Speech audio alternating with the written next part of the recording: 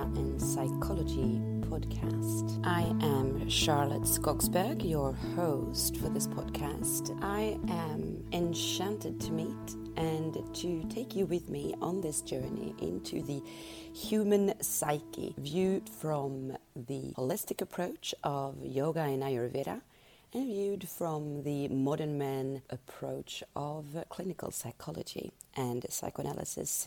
So have something nice to drink next to you, maybe a cup of tea, have a seat, or go out for a nice walk in nature maybe. Enjoy.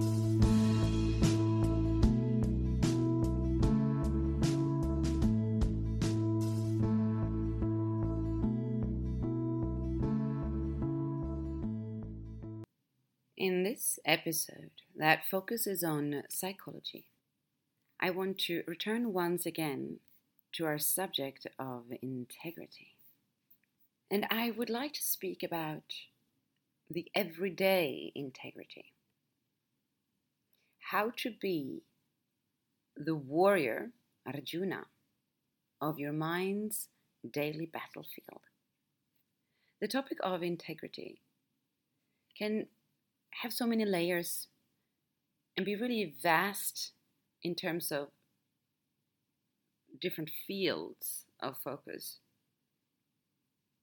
And so today I want to speak on the topic where we mostly fall short in our everyday life, living with integrity. It's a bit like when we practice yoga or meditation or eating healthy, plant-based, and so on. We get really motivated by the promise of a better life and the idea of ourselves living that way. So we can even go almost into a binging mode on any of these things. And then all of a sudden we step off the mat or the meditation cushion, or we come home from the retreat and we just go back to what we always do. Forgetting that the real work actually starts here. Forgetting that, and I love using this analogy always, that it's very easy to be Buddha on a mountain, and that it's when you come down from the mountain and you walk into the village that the real work starts. A bit like whoever it was who said so, supposedly Eckhart Tolle.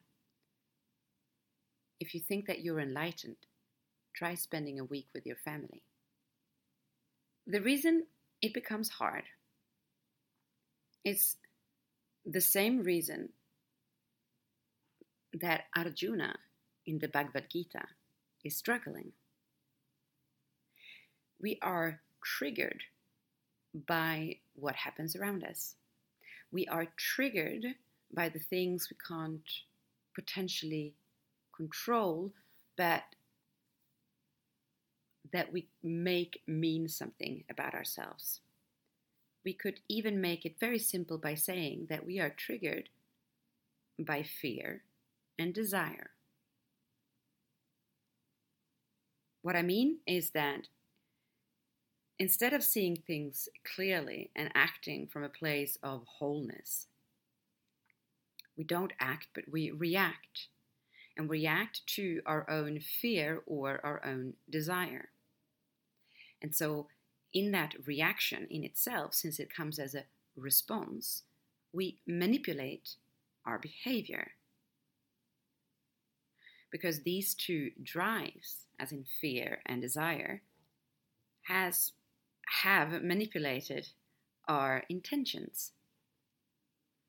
All of a sudden, it becomes far more difficult to just do for the sake of doing and not for an expected result, which would be one of the definitions, let's say, of karma yoga.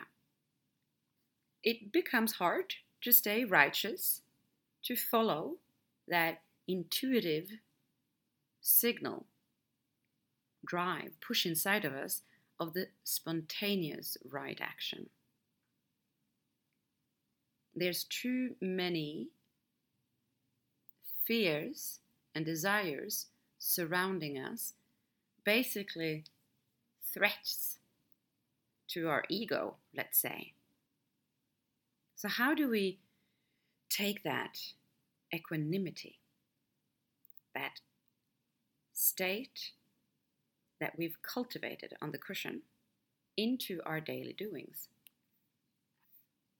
Now, the principles of karma yoga are taught to Arjuna, taught to us in the Bhagavad Gita, where Lord Krishna helps the warrior Arjuna, who is in deep sorrow. He is in this state because he doubts his dharma, his duty, as a warrior in the battle that is about to happen. He must face his own family in war.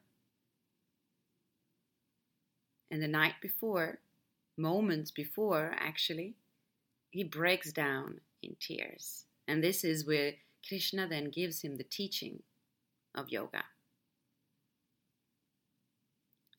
He reminds him of his dharma in life as a warrior, and he reminds him as well of the impermanence of the physical body in order to help him see more clearly. So here we are taught that yoga, from the perspective of the Bhagavad Gita, is skill in action. It means to develop our action, our skill of the action, non-attached to the outcome, so that the skill, so that the yoga stands in itself as the action. Only then is it truly powerful, non-dependent of external triggers, of external validation, whether positive or negative. This is such a powerful message because it can really apply to any part of life. It can be understood and approached from any perspective.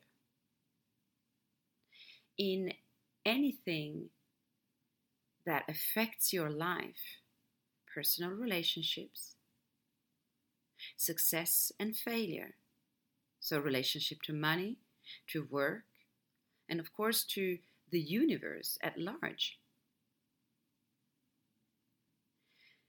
And maybe can you also see how this approach, how this definition of yoga is like many other martial arts actually that we have been gifted with from the old traditions. They are not about fighting or killing any more than yoga is about handstands or putting your foot behind the head. It is a meditation in movement, a commitment to the action, which means that it is a continuous training of the mind to be present and attentive. The mind has to stay equanimous in this moment so that nothing can disturb it. The outcome has no importance. You are simply here and you are simply now. Be here now, like Ram Dass would say. Krishna tells Arjuna that victory and defeat are both the same. They're two sides of the same coin. That you don't go to war, into the fight, for victory or defeat. Act, don't reflect on the fruit of the act. Do it in a non-attached manner. Fight without desire. And he explains that the objection that now is coming from Arjuna of going to war against his family is not an objection about the war. Instead, he says, your objection of the killing, of the fighting, is actually your fear of the fighting. You do not have a genuine objection to the fight due to that. If you abstain yourself from an evil action for fear, you have not really liberated yourself from evil. As long as we are motivated by fear or desire, we are incapable of a truly moral action. The only actions that are moral are those without motivation. If you are motivated to do good by fear, your good may by other circumstances be evil. As long as we have a motive, our actions are not free. Instead, they are reactions. Now, this text of the Bhagavad Gita has often been misinterpreted depending on a desire to imply, for instance, a glorification of war or killing. That is not what the message is. If you wish that your life would take a turn for clarity, you must begin with analyzing your actions, because your actions are, of course, your behaviors that takes you in one direction or another. But the lack of clarity, the confusion that exists inside of us, is never on the level of the physical. Your physical body is never confused.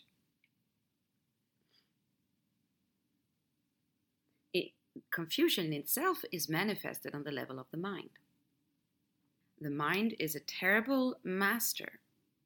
So if we let a confused mind guide our physical body, it will lead to confused actions. Actions coming from a confused mind lack intention and direction. And this is, of course, how we end up feeling lost and wondering really what to do next. Where am I going? Who am I? What do I like in life?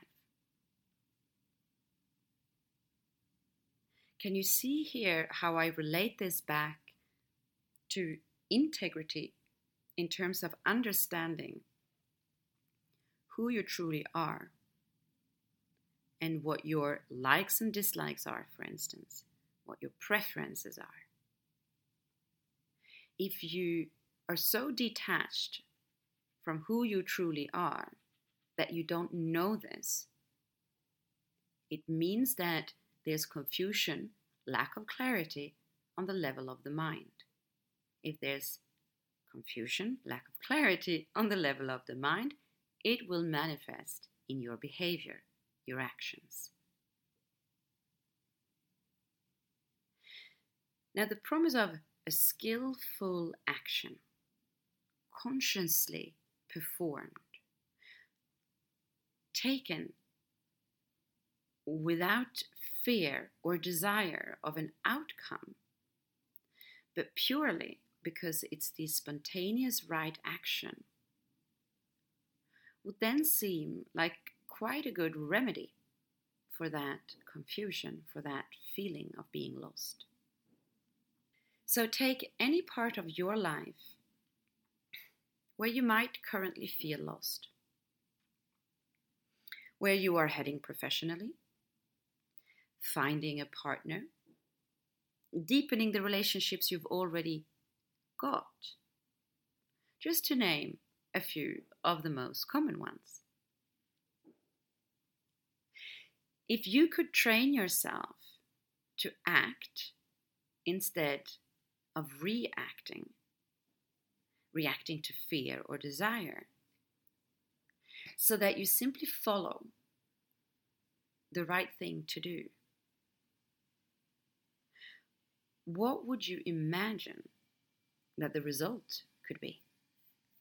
This is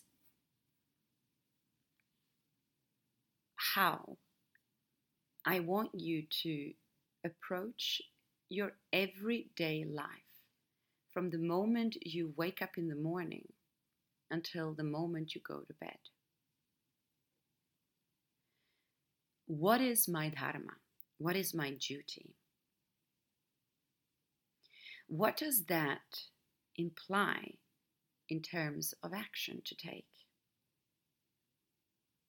And can I take those actions not because I desire to please others so that I feel more valued, not because I fear to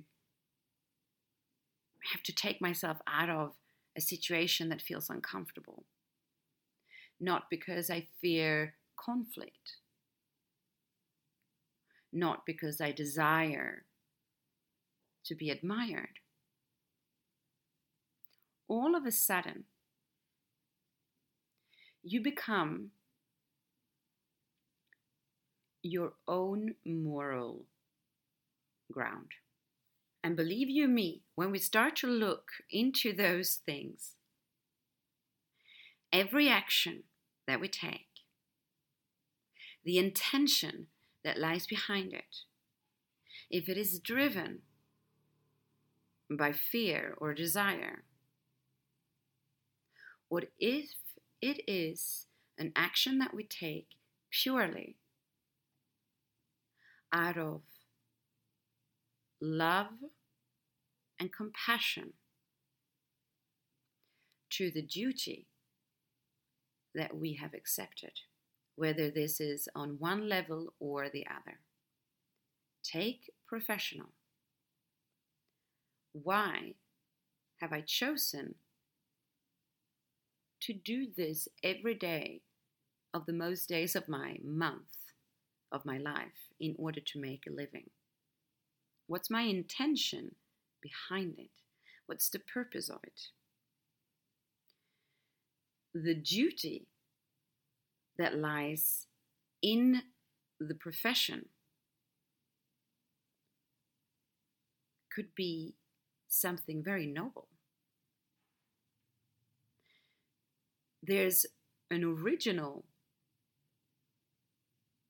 intention when that profession came to your mind.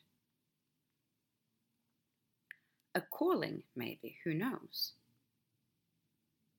Is there a way that you can conceive what you do in terms of profession as a duty for greater good somehow? What is the perspective that you have every single day when you do perform that work, that skill, that action? If you can come back to what is your dharma in this, your duty in this, and how what you do, the action, is completely interrelated to everything else, you might realize that there is much more depth to this job that you have, which will give you a new purpose, a new meaning in taking those actions on a daily basis. When you take a look at the role that you occupy, your duty as a spouse, as a son, daughter, sibling, friend, neighbor,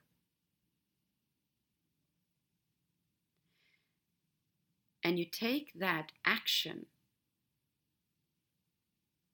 from you, the neighbor, without an intention of fear that the neighbor might think this or that, or desire that the neighbor should appreciate you or give you back a favor the next time, and so on.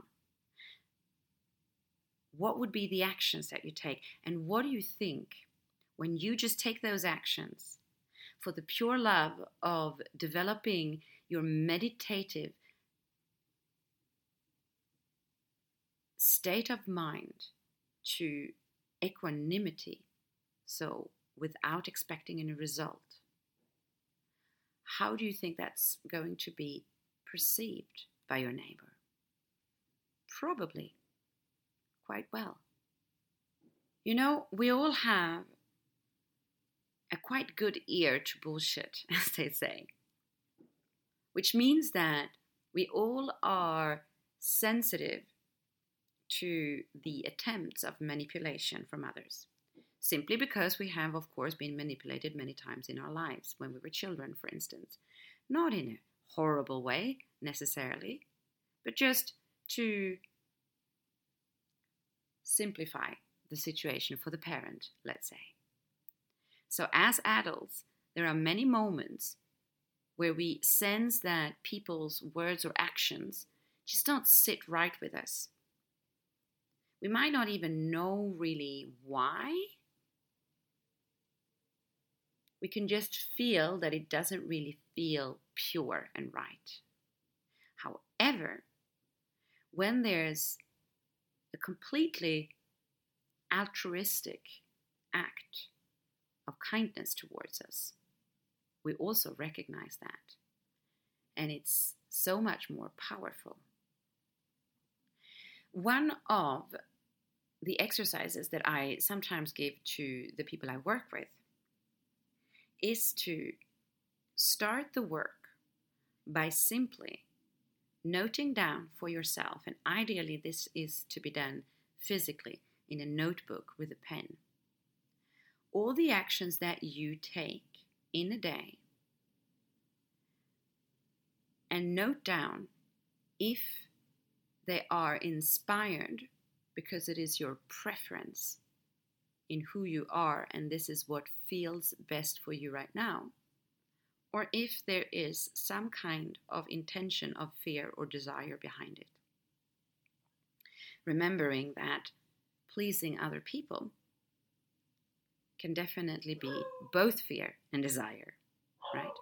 So when I started speaking about integrity, and that I have mentioned more than once that if you are not in a great place with your health, for instance, that it's a question of integrity, it also, of course, relates to this exercise. Because when you begin to note down your actions and what drives you in your actions, it is not only a question of choosing if you're having coffee in the morning or not. That one is exactly one of them as well, though. But it's also when you start to look into prioritizing things like sleep, eating the right things, eating healthy things, cooking your own food, and just basically taking the self-care actions to keep your body-mind in balance. So start looking at why you choose to be up until midnight. What is the intention behind? Is there fear or a desire lingering?